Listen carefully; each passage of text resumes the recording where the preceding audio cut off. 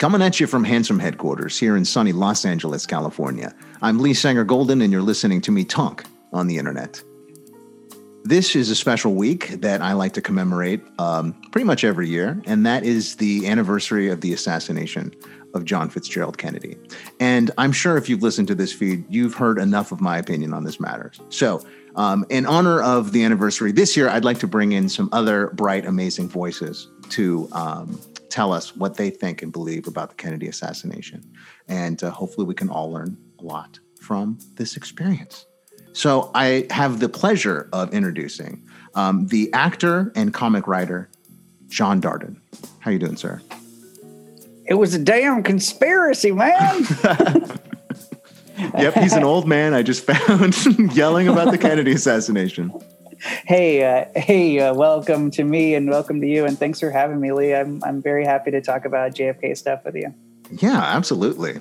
You know, I love this time of year because it's Thanksgiving, but then it's also a time where people start to come back out of the woodwork and get obsessed with JFK. And like I posted this picture up of me shaking hands with Howard Willens at like a book signing event at the Commonwealth Club. And then you and then another friend of mine from comedy back in the day reached out to me and we're started to talk about like Kennedy. And I'm like, yes, okay, good. Because I was always just felt like the crazy guy that was into this. And I'm just glad to have friends who want to talk about it. So how did you first get into the Kennedy assassination? You know, I don't have like a great an answer because I've heard so many people in so many podcasts who are like, I was in my elementary school room and like, you know, this kid next to me whispered, my dad works for so-and-so. And like, this is not true. But I remember watching like the TV docs and I remember first seeing one about RFK and being sort of like, oh, that was definitely like if Sirhan was in the front and he was shot in the back of his ear, that wasn't him. And I remember getting like sort of like, oh, okay. But still thinking and not really having a firm opinion about JFK and having visited Dealey Plaza with my family, probably to go to like a football game or something. We were in Dallas and we kind of walked through. You know, I was like, okay, interesting, but I didn't really know much about it. And I sort of did my own YouTubing, which sounds more trivial than it felt. It felt very, you know, like I'm actually getting information. Maybe the YouTube pool has been diluted so much because this is like before there's so many influencers and like vloggers, and it really felt like it was a lot of news clips and documentaries, and you know what I mean? Yeah, there's some amazing stuff on YouTube. You can learn a lot about the Kennedy assassination. Yeah, and I think that's what I got into, and I would just, you know, before there were like data plans when you could just like burn an iPhone's data. Yeah. You know, I would just play like an hour-long JFK video on YouTube and just listen to it while I was like working or walking or whatever. And yeah, I got super. You get sucked in. Yeah. You feel like you're part of some mystery. You know what I mean? And this is such a generation and a time when people like into all this true crime stuff. And it's just like, we all feel like we want to get in there and solve the mystery. So once you're sucked into one of these things, whether it's Kennedy, which is the ultimate, or some other thing, Zodiac or whatever, you're in. And you might escape it at some point in your life. But then some clip will play on TV and you'll see the Zapruder film or something. I'm back in the case. I gotta figure this out. Lee, you know what's funny is exactly what you're saying.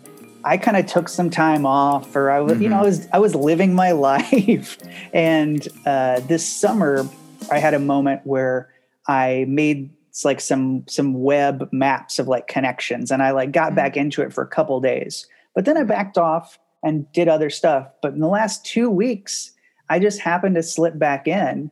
And so it kind of perfectly coincided with me reaching out to you and then getting to talk to you, because I kind of re-stimulated that part of my brain. And now I'm, you just want to consume information because there's so much of it. And you talked about Thanksgiving. I'm the guy who, like, if I'm left in the car with my dad for 15 minutes, I'm like, okay, do you realize that Oswald had, like, apropos to nothing, like, Oswald had a Minix spy camera. Okay, what does that tell you? What does that tell you? Like, James Bond had one of those. Yeah, I mean, and it's got a serial number that's not in sequence with when it was released. It's a serial number that's like unique to like government issue. I know I'm just slipping right into things, but I mean, like, I feel like I am the annoying guy at Thanksgiving. But I was talking about his Oswald spy camera. No, I feel like I'm the one at Thanksgiving. Like, did you know that on Oswald's library card, he had checked out every single James Bond novel? Oh yeah. Well, like his favorite, and now it just sounds like we're Oswald fanboys, you know. But like his favorite TV show growing up was like My 3 Lives or something like that. That was like a spy show. Right. The dude was, I mean, we're getting into it, but the dude was definitely like in that milieu. Like, yes. I think there's like argument about who handled him and like how high up he was and what sort of, you know, agencies, I think probably plural, were involved. But all of that is ignored in the official story. Yeah. Yeah. I mean, the Warren Commission, it can't be the official story because it's not the whole story. You know, I think that the majority of the people on the committee did not understand that there was this whole assassination. You said milieu, but yeah, exactly. This whole environment of executive action, of assassinations that was mostly sponsored by the United States government and the sort of paramilitary wing of the Central Intelligence Agency. So they were supposed to, you know, the Warren Commission boys were supposed to be getting information from the FBI and the CIA, who both knew that the CIA was running these crack murder squads against leaders in Latin America. But they didn't tell any of these Warren Commission staffers. Now, you could say, okay, well, then so they could never possibly know that it's not just some random occurrence that Kennedy got whacked by this kid, that it's part of this larger pattern of events. And to ignore that and not see those connections, you cannot know the full story. And so you could say, well, I guess if they got lied to by the FBI and the CIA, well, it's not really their fault. But you know who did know? Not those Warren Commission staffers, but Alan Dulles, who was on the commission. You can be sure he knew what was the fuck going on, and that Oswald was right in the middle of that milieu. And I'm sorry, I'm going off. No. You're perfectly, you are right to go off, sir. They need to hear it. And I mean, like, this is like not a unique turn of phrase to me, but I mean, it was the Dulles Commission, not the Warren Commission.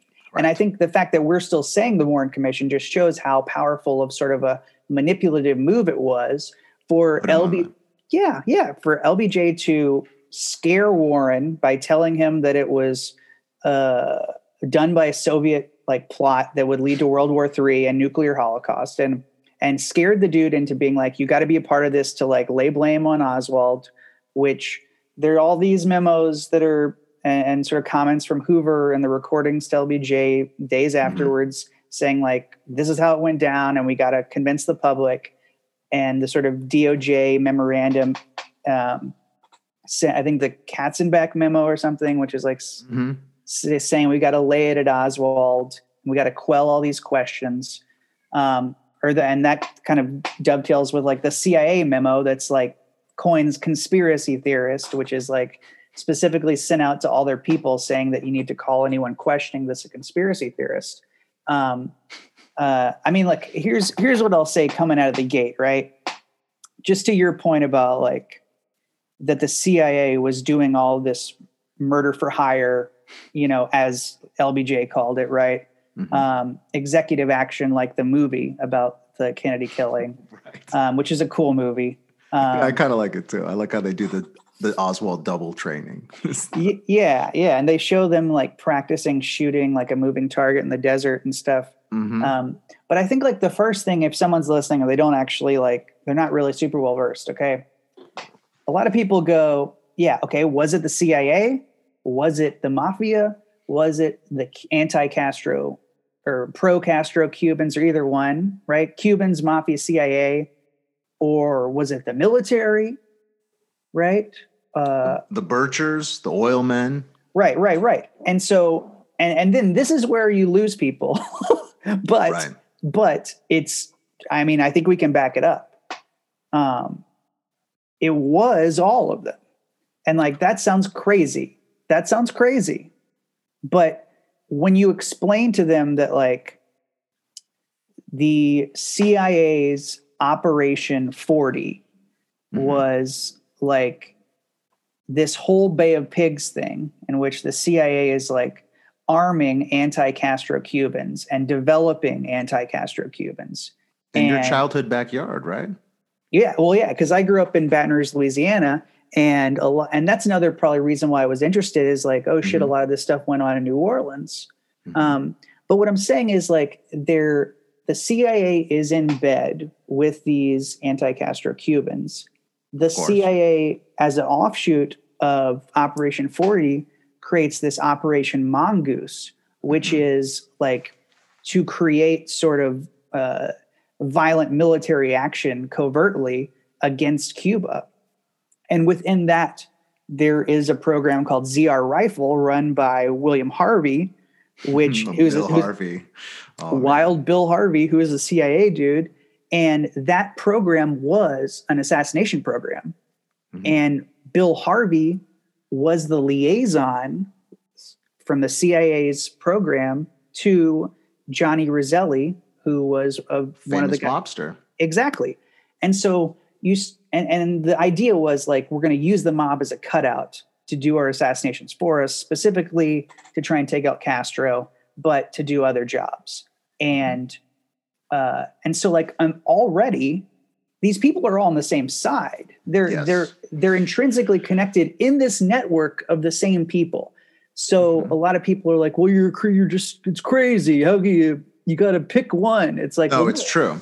And it doesn't mean that they have to conspire with each other. It's not like Johnny Roselli calls Hoover and says, hey, buddy, we're going to whack the chief. You in? And he's like, yeah, let's do it. And let me just call the CIA. And they're like, yes, we will do it. It's not like that. It's just when there is a clear objective that a lot of people in a lot of powerful positions see, which is we need to get rid of this Irish Catholic fuck because he's going to destroy our country. I mean, that's really what these people thought, and they thought that JFK was going to ruin the country for a lot of different reasons. So even if all of these groups, they don't have to look at each other or tell each other that they all hate Kennedy. They don't have to call each other. So when a situation arises, even if it is Oswald, and look, all of the existing forensic evidence points to him as the shooter up there.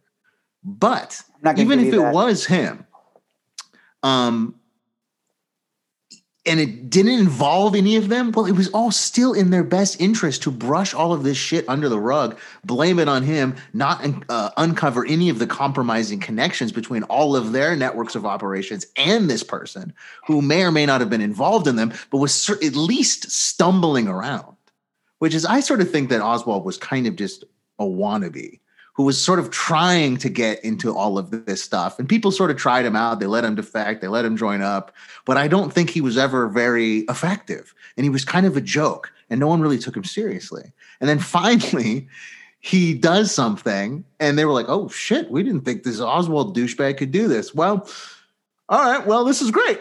Let's just cover this up. I mean, it could be as simple as that. And it doesn't have to have been planned beforehand to be a conspiracy. It might have just fallen together. And I think there was definitely other plots. And that stuff you're talking about in executive action, people out in the desert shooting at cars, I guarantee that was going on. And there's a couple plots that the Secret Service found out about. But we can talk about that later. I wonder what you have to say. Well, no, I mean, that's a lot to chew on. And I mean, I think like your point's one, it's valid to say that there was a cover up undeniably. And it is like a reasonable question to ask. Was it because they were actively covering up their own involvement or passively covering up incompetence or just the connection to potentially the killer? And also the idea that Oswald's like sort of a bench warmer, which is the term that Howard Hunt used about himself. For the big event, he said. He was a bench warmer for the big event. Right. That is and I mean, now I'm just kind of derailing myself on that tangent, but might as well get into it right now since we're here. A lot of people would say if it was, it was such a conspiracy, John, someone would have talked. Someone would have talked, buddy. Now, a lot of people have talked. These people are saying that just haven't gone out and looked. A lot of people are dead too. Well, a lot of people were murdered, and a lot of people died conveniently at weird times, right when they were being called to testify before the House Select Committee on Assassinations or the Church Committee or people like Dorothy Kilgarren, who was like one of the few journalists, just like this gossip columnist, and no one else wants to cover this and actually try to figure out what's going on. And she ends up doing it, and then she just kind of kills herself, and that gets brushed from the rug. Or George DeMorenshield about to testify before the House Select, and he just blows himself in the face with a shotgun. I mean, yeah, one thing, God, there's so many, dude. Kilgarren, she had spoken to Ruby, and she had been one of the few people who's speaking professionally as a journalist to Ruby while he's incarcerated. And then she was, I think, murdered and made to look like a barbiturate overdose. And she was a famous television personality and news writer, and she would have had the gravitas to add a little credibility to this story. And I want to double back to what I was saying, but while we're here on Ruby did say on video, one of the videos I'm looking at YouTube is a younger person. He says, if Adlai Stevenson was vice president, this would have never happened. Okay. This is a Ruby quote on video. He's being frog marched or whatever you call it when you're in handcuffs. Right. And he's perp walked. But he's telling you, if LBJ wasn't vice president, this wouldn't have happened, which I think there is a cui bono aspect to this, which is to say that when you kill the king, that you need in some way some complicity of the person who stands to benefit. Sure. Which it's very Macbethian. yeah. And we can get into the LBJ stuff later, but let me just say the E. Howard Hunt thing for people who don't know. Yes. E. Howard Hunt is a Watergate break-in CIA person. Convicted felon of that crime. Yeah. And sometimes there's a little bit is a CIA officer, is a CIA agent, is a CIA asset. There's a lot of, I might get the terminology wrong and a lot of things here. So I would encourage everyone to do their own Googling. Yeah. E. Howard Hunt's one of the most interesting people in the entire history of our country. And it's So he's on his deathbed. At least he thinks he's on his deathbed, and he calls his son St. John Hunt in, and he makes blues guitarist St. John Hunt, who has a drug problem and all kinds of other interesting things, had, right? He's a nice guy. He seems like a really nice guy, and I like him a lot. I'm just saying there's some people who'd be like, this is a druggy son. They want to discredit anybody, Yeah. But E. Howard Hunt not only says, okay, I was involved. And there was a whole this lawsuit in the 70s where a magazine said Hunt was in Dallas and he was involved. And there was an argument that someone was doing a limited hangout where they were giving information to this magazine, and it went to this whole defamation trial, and it was ruled one way, and then there was an appeal. Essentially the final ruling was that they are not at fault for saying that Hunt was in Dallas, potentially with the CIA involved in the JFK assassination in November 1963. And so then flash forward 30 years approximately, and it's like a Rolling Stone cover story, a report on the recording that E. Howard Hunt gave to his son, St. John Hunt. And he says the chain of command was, and I might not get exactly right, but was LBJ to Cord Meyer Jr., who was the husband of Mary Meyer, who was having an affair with Kennedy, and who was shot in the back of the head a year after the assassination in a park. And then goes to David Atlee Phillips, who is another CIA person. Cord Meyer, one of the most illustrious of their rogues gallery. Yeah, and supposedly Cord Meyer Jr. is involved in Project Mockingbird, which is control of the mainstream media. Which, if you look at the Carl Bernstein, and if you look at the Carl Bernstein Rolling Stone article from the 70s, he spells it out. Or late 70s, I think, that he spells it out that the CIA has got a stranglehold over every major TV and radio and print organization. And it's just straight up said, period, full stop. And so Cord Meyer Jr. is running that Mockingbird. David Atlee Phillips, according to Antonio Veciana, who is a guy who was shot in the face after he started talking. He's one of these anti-Castro Cuban in this sort of world. He says that Maurice Bishop was a pseudonym for Oswald's handler. And he said David Atlee Phillips, right? And that was David Atlee Phillips. So what I'm saying is, like, as I'm reading and listening to this E. Howard Hunt deathbed confession, I'm collating these things and going like, oh, that kind of checks out. It sort of makes sense. But you have to keep in mind that, we're talking about, do we trust him? Do we not? It's one of those things. His whole business is counterintelligence. He's a spy. Right. So who knows? He might just be trying to help his son get a book deal on his deathbed. But I don't know. He was there, Right.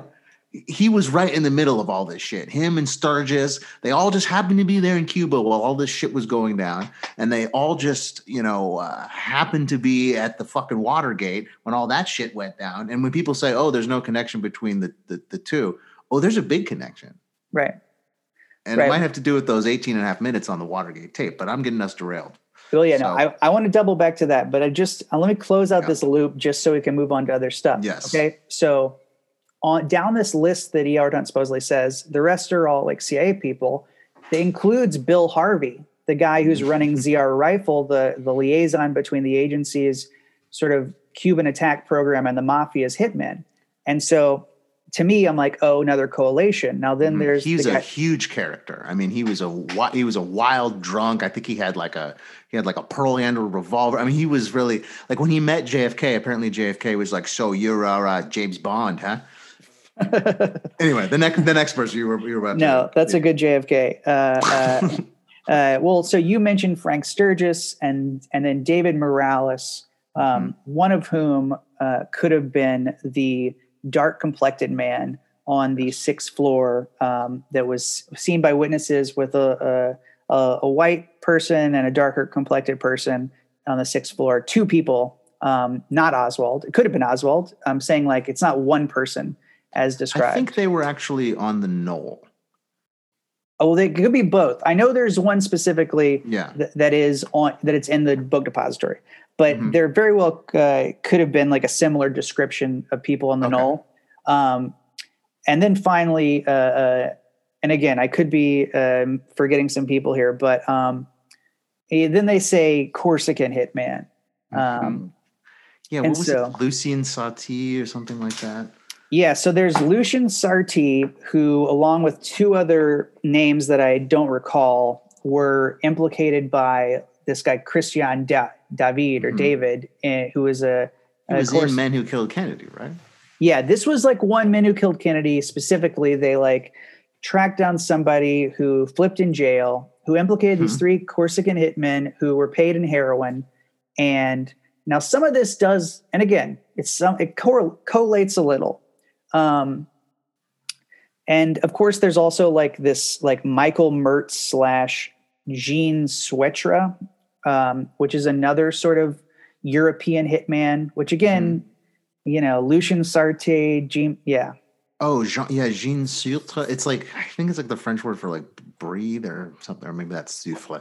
But yeah, it's there's that guy too. You're right. And those are like supposedly those are like potentially 2 different assassins, but there's an argument that like one of them could have been using the other's alias, but like one of these dudes is like on documentation, like being deported, like shortly after the Kennedy assassination. Not Lucien, but one of the Mertz or Swetra. And here's the thing. I think that like he probably, and to closing the loop, E. Howard Hunt calls it the big event, which would be like a code name, like an intelligence op would have. He says he was a bench warmer. He didn't confirm if he was a person who he was often ascribed to be one of the 3 tramps.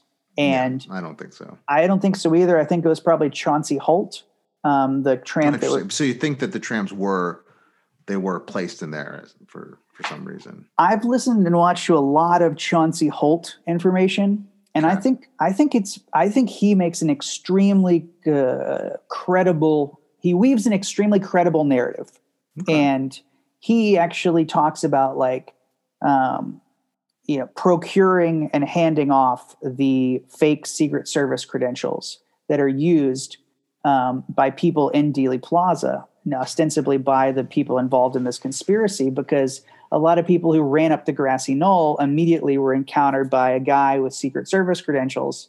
And the official story is there were no Secret Servicemen. There's no record of anybody on foot. On foot. Again, all this stuff. If you're listening and you're trying to put this together, it should, at the very, very least, encourage you to do your own research, because these glaring holes are very, like, to me, it becomes a mountain of evidence that like overwhelms a lot of the official quote story. So that's the E. Howard Hunt thing. And I think that he did protect people. Like if he was, and I want to bounce over then, if it's dealer's choice, to this other big, to me, very damning bit of evidence. And that is to say that it's possible that E. Howard Hunt is protecting Nixon because he worked for Nixon, right? Yep. And it's possible he's protecting Hoover, maybe out of some, misplaced affection or being contemporaries. I don't know. Well, you have to protect Hoover. That's the thing is, in order for Hunt to survive, he has to protect Nixon. Because when Hunt was getting involved in all of this shit, it was down during the Eisenhower administration when Nixon was VP and was basically handling all of this shit. Ike was golfing. He wasn't involved in Mongoose or any of that stuff, or the stuff that happened beforehand. Right. Nixon knew all about that. And Bob knew he was involved there too. And so, man, there's so many, it's hard to jump around, but look, who was a confidential informant to Richard Nixon way before the Kennedy assassination? A confidential what? Informant. So, well, I'll just instead of Socratically ask, I will just tell. Yeah, who is this? Jack Ruby. Right. So Jack Rubenstein, Jack Ruby has like a direct connection in a documentation of being like I don't know how a congressperson has like an informant or is a whatever, but they talks to a Jewish mobster for some reason. But yeah, look, Nixon's got this direct connect. And then there's also the question of like who handpicked Nixon to become a political politician. And the answer to that is the father of a president and the grandfather of a president. That is to say, that's Prescott Bush, the father of George H.W. and W. Bush. But before no one wanted to run for that seat. They thought Nixon was going to lose. So, but he had that nice little slush fund. But just to finish out the previous thought. So, in order for Hughes to stay alive, he's got to keep Nixon alive and out of trouble. And of course, whomever the president is, Nixon, JFK, LBJ, they were all compromised by Hoover. So you got to protect Hoover too. Right. So as long as Hoover's alive, all of those guys have to protect Hoover. And I'm also thinking like in E. Howard Hunt's deathbed confession, even though these guys are dead, I'm thinking maybe he's still protecting Nixon, or he's bringing up LBJ because LBJ was a Democrat, but he's not bringing up Nixon or Bush, who was in Dallas that day, or Lansdale. And Nixon and Bush were both. And Bush doesn't remember where he was. Right. And I want to talk about Bush a lot, but here's my transition to maybe getting there. Okay. Which is, and I mean, anyone who's listening, thank you. You're like the drunk person at Thanksgiving who can't get away from me, but, we trapped you. Yeah. But, Madeline Duncan Brown, I'm sure you're familiar with the story. And, Madeline Duncan Brown is a mistress to LBJ. She bore an illegitimate son to LBJ. It's like, what? I'm repeating illegitimate like I'm like some, I don't know, super uptight person, but preacher or something. Yeah. She had a kid with LBJ, and her story, and it's all on YouTube, and you can like watch. Look, you can watch people and judge your own decision if you think they're telling the truth or if they seem credible. Yeah. And I agree. There are probably some people that are disinformation. There are probably some people that are liars. And there are probably some things that we'll never be able to know. But right. And then sometimes you're like, I believe you, but I don't believe what you believe. Because I think you believe something else. And that's sort of hard for people to figure out, and why people get mad at these people when they think that they're not telling the truth. Well, and there's the thing where if you believe one person as if you believe someone's statement about the Kennedy assassination, then you almost have to like defend everything they've ever said, because then someone can be like, well, you know, Fletcher Prouty said this and this, which I want to talk about later. Because I think Fletcher Prouty is like, I think he's huge. But I can't defend everything he's ever said. But anyway, Madeline Duncan Brown is at a party in Dallas the night before the assassination. Mm-hmm. So the assassination is the 22nd, right, November. So this is the night of the 21st of November, 1963. And it's at Clint Murchison's house, who is like at the time one of the richest people in Dallas. And it's a party that has a very famous guest list. There is LBJ, the vice president. There is J. Edgar Hoover, the FBI director. He was performing that night. Well, and in drag. Well, and they claim, and there's a claim that like, you know, he couldn't have made it. Neither of those could have made it. Mm-hmm. But I mean, in Men Who Killed Kennedy, there are corroborating witnesses, like the guy who drove Hoover from the airport to the party. And also at this party, John J. McCloy, the guy who goes on to be on the Warren Commission, Chase Manhattan Bank president. And I listened to your podcast and learned a lot more about him, about other fucked up shit he did, convincing the military not to bomb the Holocaust German lines and all kinds of other internment stuff. I learned that from you. I learned by watching you, Lee. But but like, okay, also at this meeting are like other titans of industry, as well as I believe one of the Cabells. So this is like the mayor Earl of Dallas. Cabell was the mayor of Dallas, yeah. And then his brother was one of the 3 CIA guys who JFK fired the year before, along with Allen Dulles. So there's no confirmation in her story that George H.W. Bush is there, but I would say there's a decent shot, given this meeting of people, of oil people, and industry people, that he may have been there too. But at the very least, you have LBJ, J. Edgar Hoover, McCloy, who goes on to be on the Warren Commission, and Richard Nixon. Mm-hmm. So what happens? They go behind closed doors and have a guys meeting at the end of the night, the cigar time. Yeah. And LBJ comes out of the meeting. He goes up to his mistress, Madeline Duncan Brown, and says, you know, after tomorrow, those goddamn Kennedys will never mess with me again. All right. She tells a couple of versions of this where he's like the Irish mafia, or those slight variations in the wording, but essentially he comes out angry and he whispers to her, like, after tomorrow, the Kennedys will never embarrass me again. Which is, to me, hugely damning that meeting ratified the events of the next day. And that involved LBJ, Nixon, and Hoover, and McCloy, who goes on to be in the commission.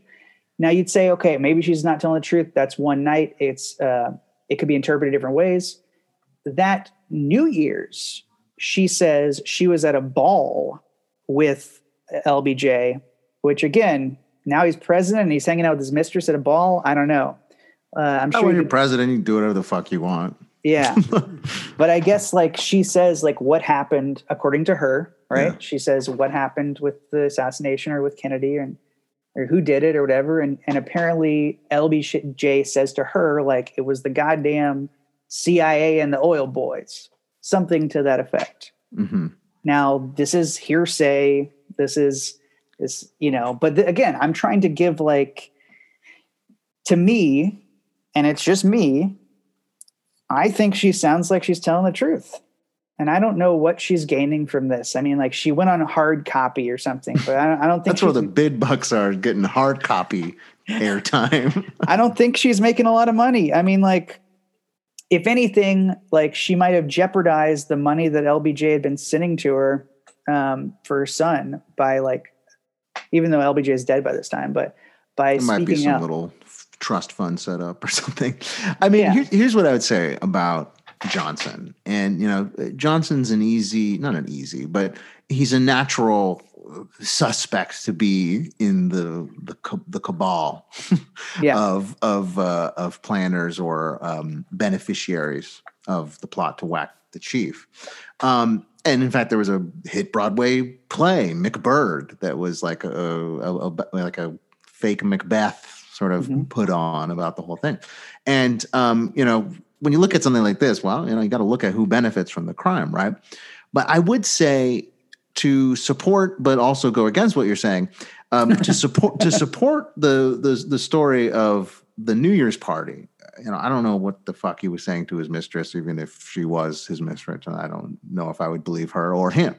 But I do know that he's on tape saying, well, I was not necessarily convinced that there were not international connections. So he's on tape. I think he's talking to Cronkite or something saying, hey, you know, I don't believe the official story. So whatever she said, I do think that, yeah, he thinks that there was somebody, right? And then again, to just go to the tapes, because I don't know who, you know, what was said that night, but there are transcripts of what are called the Kennedy tapes. And, you know, they document what actually was said that day. And so there are transcripts of what was said on Air Force One. And you can listen in real time and read the transcripts in real time, LBJ's reaction to this. And LBJ is freaked the fuck out. And I don't know too much about LBJ and whether he was a man of sort of political theatrics or someone who was capable of pulling off something like this. But by all accounts, including those transcripts and what people have said of his behavior, the dude was fucking scared shitless. So, you know, I think he might have gotten, here's a guy who is very powerful in the Senate and can move a lot of mountains in terms of legislation. But I think he might realize that there are things bigger than the United States at play when it comes to matters of power. So I think that whatever LBJ's involvement was, it was because he was deeply, deeply afraid of somebody or something. And he was really afraid that he was going to get killed. Sorry, I didn't mean to cut you off, but that was the last thing I was going to say. He is very freaked out about getting shot. Yeah, and I think there's some like late report of like LBJ actually crying on Air Force One by a pilot or someone, and he also is quoted as saying like in one of the recordings on the phone calls with I think Hoover, like, were they shooting at me? Like, any shots at me or whatever? Mm-hmm. Look, no doubt, right? He was having an issue, and he's like very mentally unstable. If you read the Philip Nelson book. God, I forget the name, but like there are a lot, like he's an incredible character. But there's this huge argument before the motorcade, okay, where he's trying to get Yarborough to switch Congressman Ralph Yarborough, right? Yeah, to switch seats. So Yarborough ends up being in the car with LBJ, and LBJ like doesn't like Yarborough, and LBJ is like in alliance with the governor Connally. Who's in the lead car with Kennedy. Yeah, so you see where I'm getting at. So LBJ is fighting to get them switched, to get his friend out of the line of fire, and his friend does get shot, and to get Yarborough out there. And also, like, supposedly, according to, I think Yarborough, maybe one of the Secret Service guys, like, LBJ is, like, ducking, like, early. Like, he's... Okay. I'm just... These are a constellation of circumstantial things. We could get into the Secret Service for days and days too. I mean, what the fuck were those boys doing? Jesus. Well, and the stand down order. Stand down. Like Emery, whatever his name is, who is called the stand down order. Interestingly, like, and Greer slowing down the driver. Oldest member of the detail, I think. Well, and I just heard something new that like the guy who was supposed to be the driver died of like a heart attack at Camp David, like shortly before the trip. Which to me is like an interesting new suspicion stuff. Vince Palmera, the sort of Secret Service premier expert. Yeah, he was saying that he had researched and discovered that. But like, yeah, so the Secret Service didn't do all the shit they were supposed to do. And The Inheritance is a book. Have you heard about this? Have you read about this at all? No, I don't think so. Again, I got to get my research top of mind, but The Inheritance is a book that came out maybe in the last 3 years. Mm-hmm. And supposedly the story is that it's about a guy who acquired Evelyn Lincoln, JFK's personal secretary, yeah. her documentation about the assassination. And supposedly she was holding it for RFK. And who was conducting a massive cover-up in the hours and minutes after the assassination. What he was trying to cover up, I don't know, but he had to get into the White House quickly and start basically securing the legacy of the Kennedys, because there was a lot of dirty shit they were up to that they had to clean up, because he knew that LBJ was barreling back to Washington, and he had to control basically the crime scene before the big dog came back into town. And he didn't, I mean, he was effectively neutered. I mean, he must have done the best he could. Yeah, he was still attorney general, but the president's the fucking president. And when it ain't in your brother's cold 6 feet under. Right. Well, and so I guess what I'm saying is, and I wish I could have finished this book, The Inheritance, but like, it's very, very interesting. I recommend it. It's sort of written a little bit like with a little bit of a sparkly, conversations that could never have been heard by anybody, like sort of dramatized a little bit. Okay, that's fine. But I do think that his story rings true. And because like he was pursued by multiple intelligence agencies abroad and in domestically for this information. And there were like all these court cases to try and like get these documents that were left to him by Evelyn Lincoln. And, but one element that just relates to LBJ and the Secret Service to our conversation is that Kennedy, according to his story, there's this wristwatch that Kennedy was wearing the day of the assassination, and that was a part of these things. And that wristwatch was so crucial in proving complicity. And I'll see if I can not totally fuck this up, but essentially the story was that LBJ had ordered the Secret Service to go to Kennedy and ask him for all of his metal, like cross they would carry around his neck, or his watch and his cufflinks and stuff, because they were doing like random radiation tests to test for radioactivity in items. But the story is that LBJ asked the Secret Service to take his stuff, and part of that was that they didn't want any metal on him while they were shooting at him, to like protect him or ricochet or something. And I know it starts to get into this. Like I'm questioning myself. I'm getting a little lost, but this is interesting. Well, I mean, like, here's the thing. I would encourage people and yourself to look into this book, The Inheritance. But essentially, like, the fact that Kennedy wore this other watch that he had like never worn publicly for the last couple of years of his presidency was evidence that like this had happened. And the watch itself had evidence of splatter or of bullet fragments.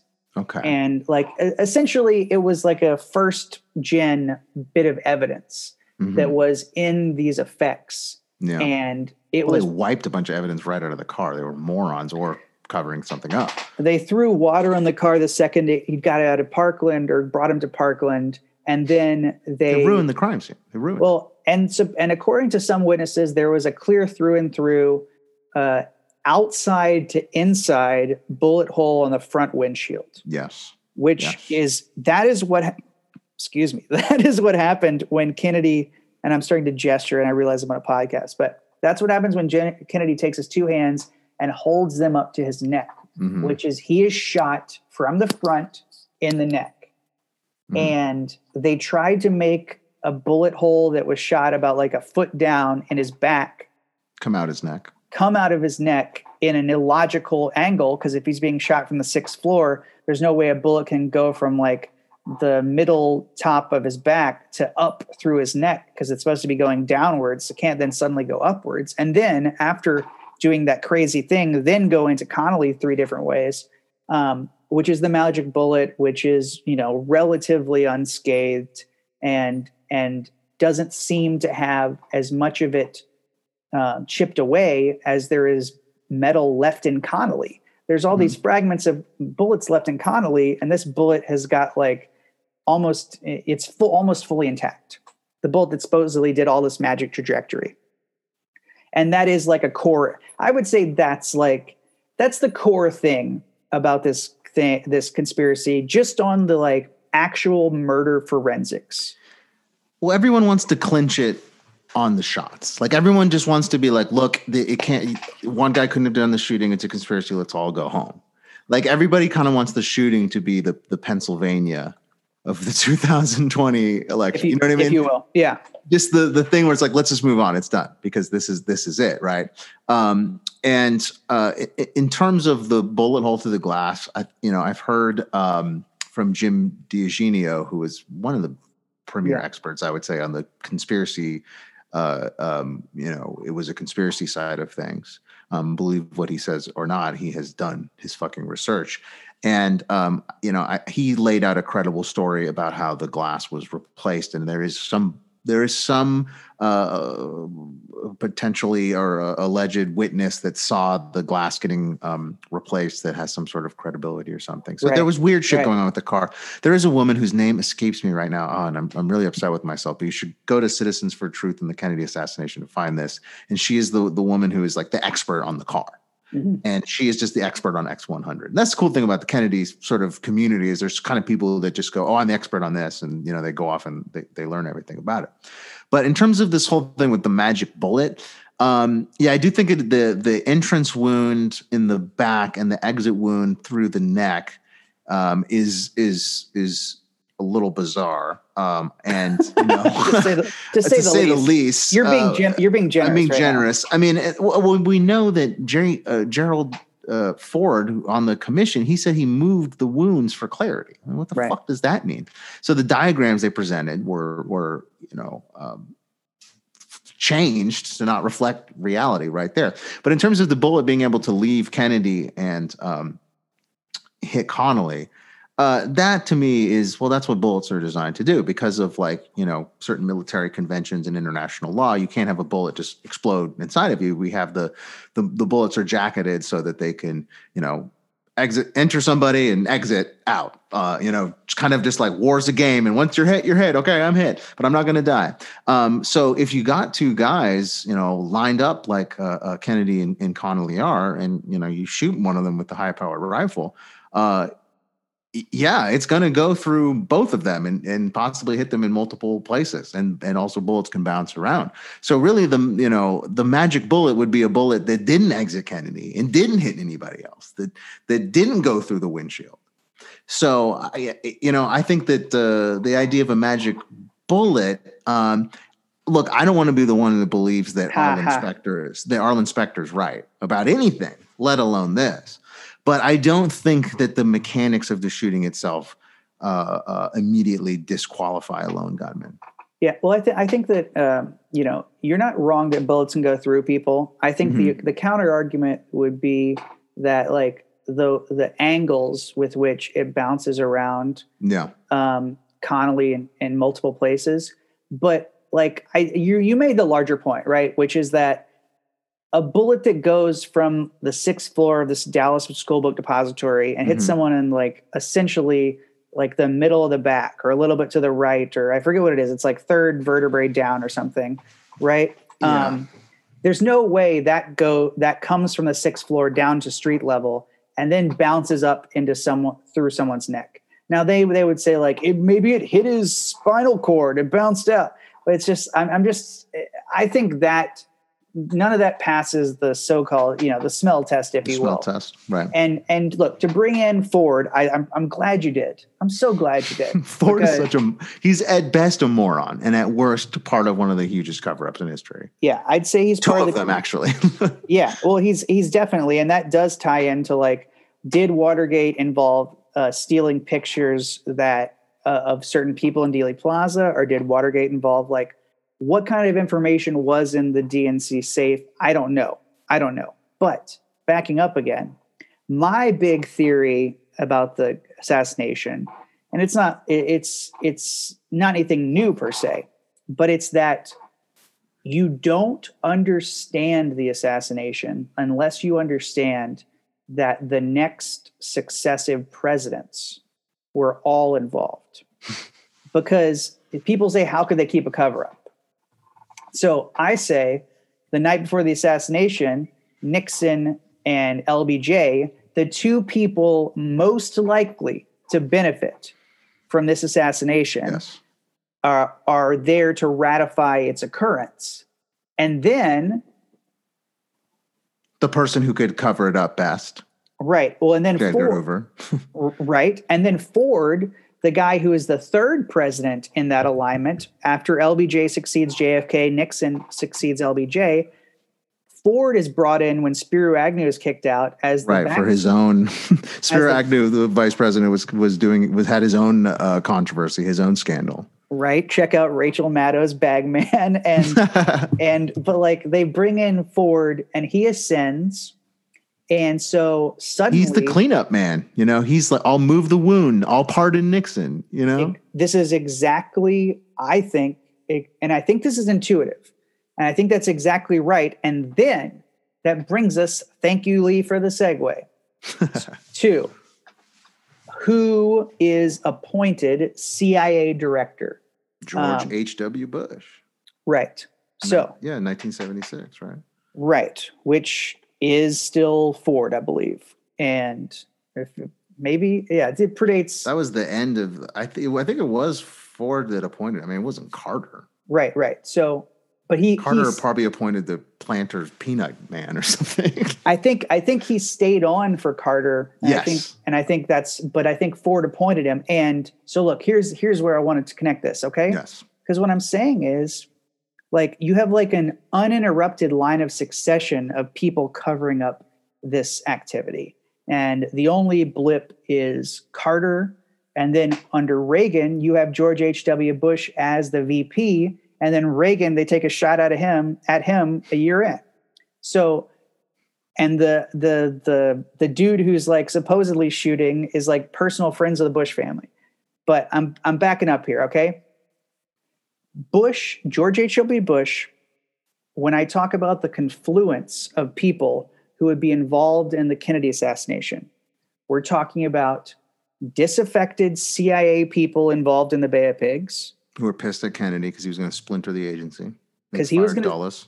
Right. Because the agency tricked him into having to escalate the Bay of Pigs. Yeah, they wanted to trick him into bringing in air support. Because they knew if Nixon had been in, then it would have been a cakewalk. They would have fucking, paved the island into a parking lot under Nixon. I mean, we saw what he did to Vietnam. But you take the Northeastern establishment, i.e., HW, Skull and Bones, NW, Yale, Skull and Bones Secret Society, and Brown Brothers Harriman, all of these guys. So you take the CIA industry, the Northeastern establishment, Texas Oil, which is what Bush is ostensibly doing as his cover job. Zapata Industries. So you brought me right here, which is Bush was appointed to the CIA supposedly with no CIA connections. And it was a little bit of like a hubbub because they were like, why are you appointing this dude who doesn't have any CIA connections?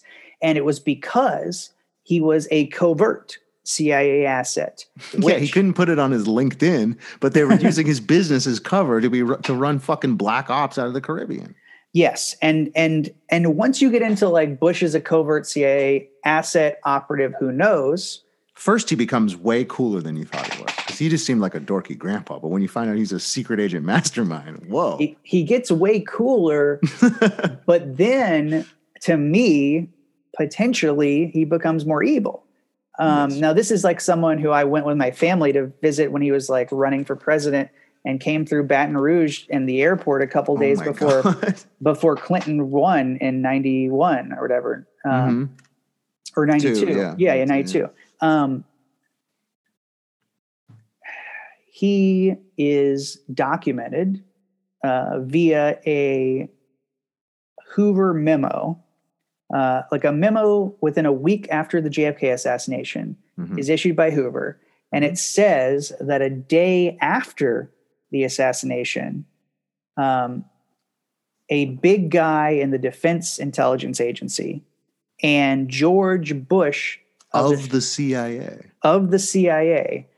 are consulted with because they are worried that anti-Castro Cubans might try to launch some sort of violence after this assassination.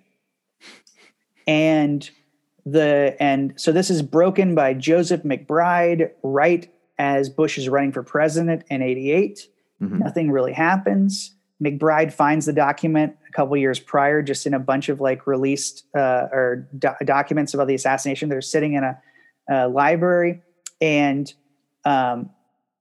there's a movie called Dark Legacy, which it has its own issues. It's a little bit of watch it, folks. It's a homemade affair, but yes.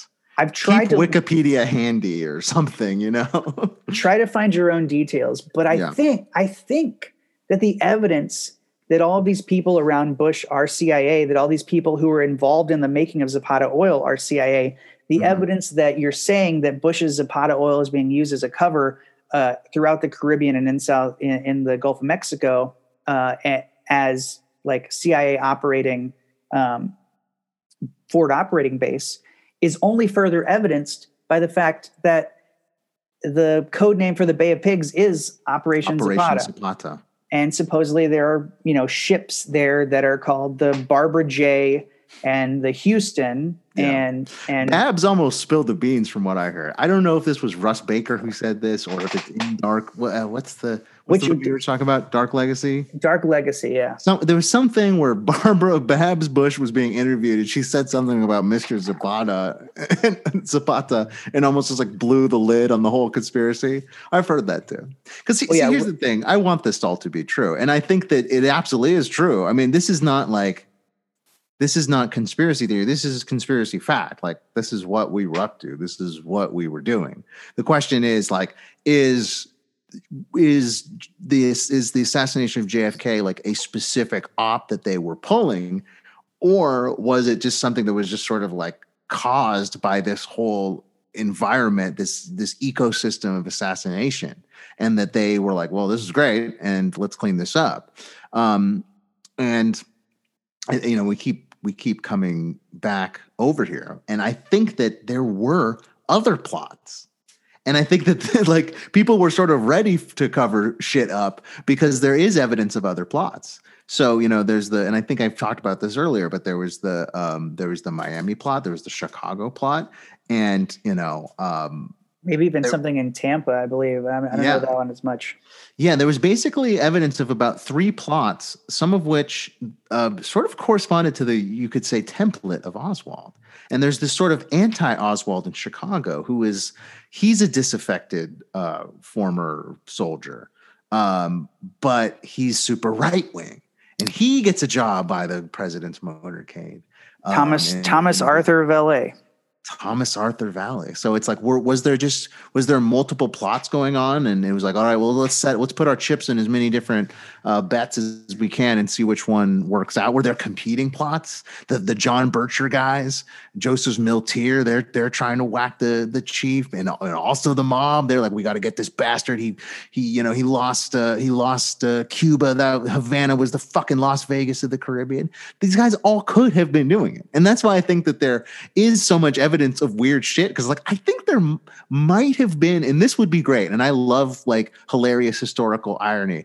It would be so great if there was like a gajillion different conspiracies to kill JFK, but none of them managed to pull it off. But it was just like this crazy Oswald kid who had read too many fucking James Bond novels and had a well-worn copy of of Karl Marx, he's the guy that pulled it off. This dipshit drinking Dr. Pepper up in a bookstore. Yeah, I gotta pull. See, my perspective is that is sort of letting so many people off the hook. Off the hook. Because look, like, one, who puts Oswald in the book depository, right? Well, that's the Payne family. The Payne family has connections right back to the CIA, intelligence, military, industrial complex. Yes. So who connects Oswald with the Payne family? George de Mohrenschildt, who has intelligence connections, and who specifically is directly connected to George H.W. Bush. And when they're in the same oil sort of milieu there. And when he is suicided, they find Poppy Bush's numbers in his personal effects. And I never found this. I listened to it once, but I heard someone say that, like, there's like a recording of when de Mohrenschildt supposedly, like, kills himself. Because Bill O'Reilly was there. Or an audio recording, but that what you hear in addition to the gunshot, like right before the gunshot, like 30 seconds before, is you hear his, like, security system indicating like a door is opened. This is something that I, like, heard of, and I haven't been able to trace. But, like, de Mohrenschildt is directing Oswald to Payne's, who completely, like, fuck him over, and, like, yeah, I guess he just took advantage of his moment when the Kennedy, like, these interviews with the Paynes, just throwing him under the bus. Suddenly there's this evidence in the Payne's garage, which has got, like, I think that's where they found, like, the camera and, like, the fucked up picture where they put his face on, like, the gun. Backyard photos. Right. I've been in that backyard. There was an old guy in a wheelchair. I remember I came in and I was like, "Can I take a picture of the backyard?" She's like, $10, and I was like, "Here's 20." There's an old man in there's an old man in a wheelchair, and he's like reaching out to me, trying to say something to me, and I'm like, "Oh man, does this guy know the whole history of the Kennedy assassination?" He's trying to reveal it to me, but he had a stroke and he can't. Well, let me try and just drop a couple more nuggets just in case. Because I don't want to let these guys off the hook at all. They're all evil bastards. And that's why I'm trying to say these guys were definitely wanting to get rid of Kennedy. Yeah. Well, I mean, like, okay. The House Select Committee on Assassinations, they're trying to get documents. Okay. Mm-hmm. And they get issued this dude by the CIA to be their liaison. You know about this? George Joannides. And he's a hack, man. It was stall tactics. They used Giannides to basically run out the clock because they knew the CIA is never going to run out of money. They'll be around till the fucking nation falls, but the House Select's going to run out of money. Here's the thing. Well, yeah, maybe they could be stalling for all kinds of reasons, but it's just like appointing Bush to run the CIA right before the House Select Committee.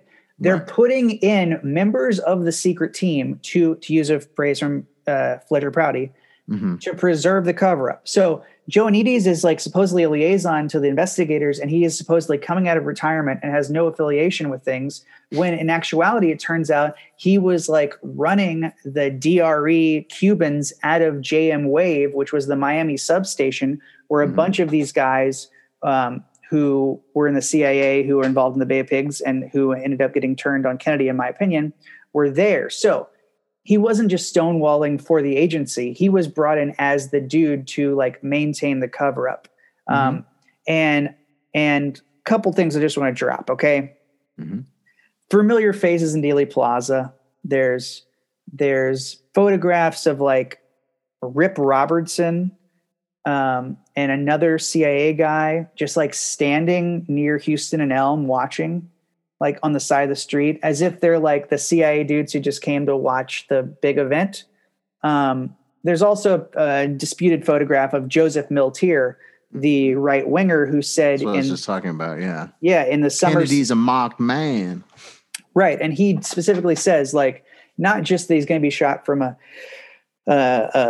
building with a rifle, but also they're going to pick somebody up in 24 hours and pin it on him.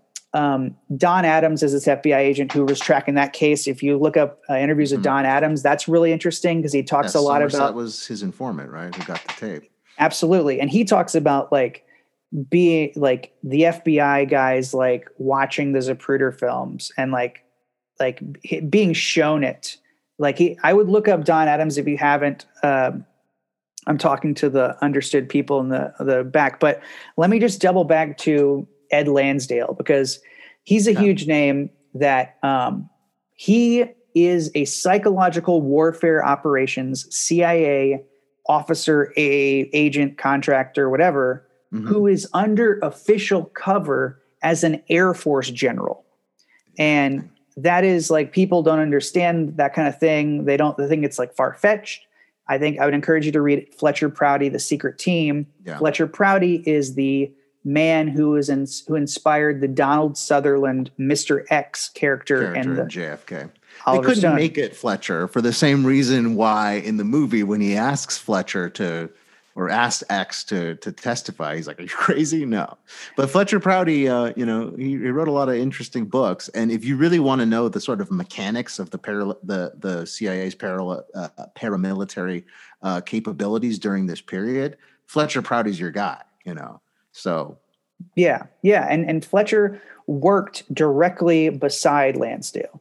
And Lansdale was the mastermind behind the CIA coups in the Philippines and Vietnam, and one more that's eluding me.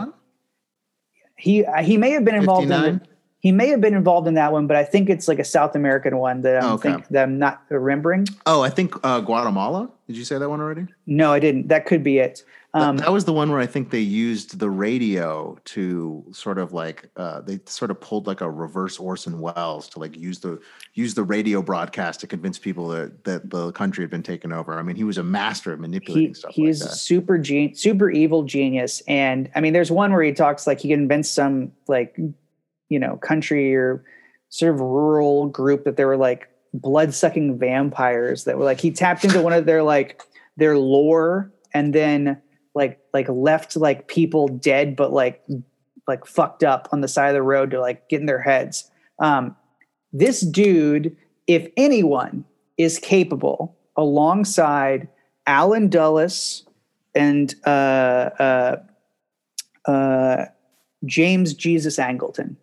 So you have Dulles, Angleton, Helms in the CIA. Helms, who later took over the CIA and was fighting in front of the House Select, which is preserving the part of the cover up. Yeah, exactly. So and Angleton goes and rushes to get the diary of Mary Meyer, the wife of Cord Meyer Jr., implicated by E. Howard Hunt. When she's shot in the back of the head, Ben Bradley of the Washington Post runs to her house to get her diary. And who does he see there? James Jesus Angleton's there to get her diary. But what I'm saying is like, that's basically like the cigarette smoking man from the X-Files being in your house. Yes, absolutely. I mean, the cigarette smoking guy from the X-Files, if you want to know who any of these guys are, it's him. He's sort of like the combination of all of these guys, the Atlee Phillips and the Angletons, the kind of all thrown together. But because these guys were doing this. And that's why I don't want to let anyone off the hook. I mean, we were running a crack murder squad in collaboration with American big business and the mob. It's disgusting. Well, and to just connect it back to Fletcher and Lansdale, and I agree with everything you're saying, right? So, Lansdale, if he would be involved in this, because he's like a mastermind of assassinations and coups in other countries. Yep. Like if you took the brain power of Alan Dulles, who was fired by Kennedy just a year-ish beforehand, the brother of the mayor of Dallas, who was fired by Kennedy a year beforehand, another CIA guy. If you imagine them teaming up with, say, Lansdale and James Jesus Angleton, who was in all likelihood the granddaddy behind the fake defector program that Oswald was probably a part of, which was a military operation to dangle people and try and get information.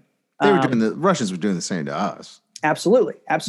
But I'm just saying, like, Oswald is he's a faux defector, which explains a lot of this communist stuff and a lot of this. Why he's hanging out with Bannister at 533 camp. Yeah. Yeah. And why he's like handing out flyers, which is just to see who will take the flyers. Hands to try off and Cuba, pisses off Carlos Bernier. They fight. They'll go on the radio or whatever. Right. Which is like all kind of a show. And it's all just sheep dipping him, as they would say.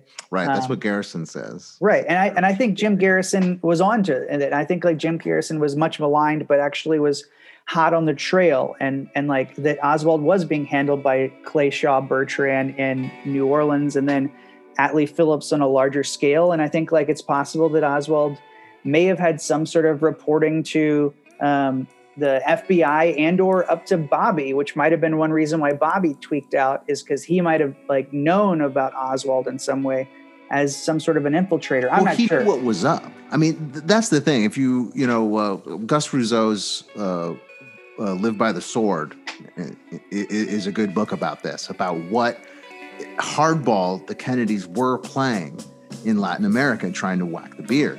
And what Bobby, it's like not quite on record, but basically what we've reconstructed, Bobby's belief was that the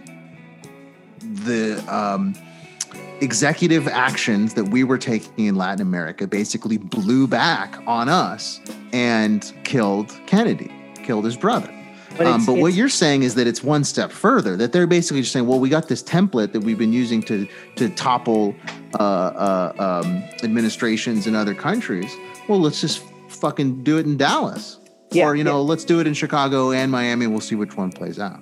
It's not Cuba responding, right?